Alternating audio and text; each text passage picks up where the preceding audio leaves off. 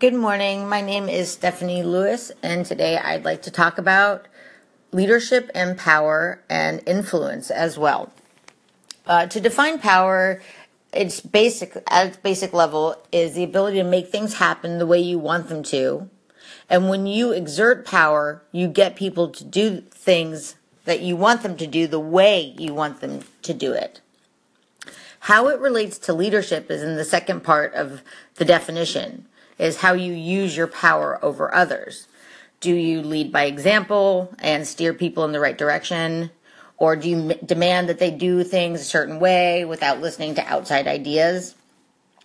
Power in relation to leadership is also how you respond to people not acting the way you want, right? Do you, when people don't do things the way you want them to, do you punish them or do you train them? A good reflection of leadership and leadership and power is looking at what motivates you. Nahavadi's Art and Science of Leadership, Chapter 3, discusses Felder's contingency leadership theory. Which talks about, are you relationship goal oriented or task goal oriented? If you're relationship goal oriented, you have a tendency to be well liked. If you're task oriented, you have a tendency not to be well liked. Now, this is just one of many leadership theories that we discussed last week, and each one also relates to power. So, getting back to power, let's discuss the 5 different sources. Kanicki and Fugate wrote a book called Organizational Behavior, A Practical Problem-Solving Approach. And in that book, Chapter 12 explains these 5 sources or bases of power really well.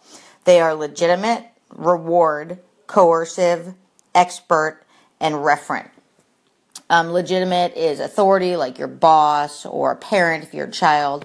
Reward is obviously like a raise or a bonus or a promotion, some kind of incentive. Coercive is threats of punishments or actual punishments. A good example in the media is Weinstein and his use of coercive power, and this all coming to light in the media. And then expert power is one's knowledge, their valued knowledge and experience. Obviously as an expert, that's what you are. Your skills is valued. And the last one is referent, and it has to do with one's characteristics being the reason for being compliant. Like you respect this person or you trust this person. And that's the hardest one to obtain, but obviously the most rewarding. And while power has the ability to influence, the ability to influence is different than power. So I know that that's a mouthful, and I want to talk about that. It's according to Differ.com, the biggest difference between power and influence is that power can push people to do their tasks, but influence helps them understand why they need to do it. There's an emotional factor attached to it. That's according to theydiffer.com. An example they use is power is imposed by authoritative figures like bosses or leaders, while influence does not require position or authority, and it is wholeheartedly accepted. And that is my absolute favorite part about influence. You do not have to be in a position of power or authority to affect people. You can influence them, and make a difference. And in the workplace, I believe influence is more important than power, but both are required. I would rather work with someone who communicates using influence over power any day, and I think most people would. A perfect example is last week my admin manager sent me an email saying, "You're now backing up Joe." I responded with questions, and that email was never answered. The next day, I had Joe's phones on my lines. Now that's using power.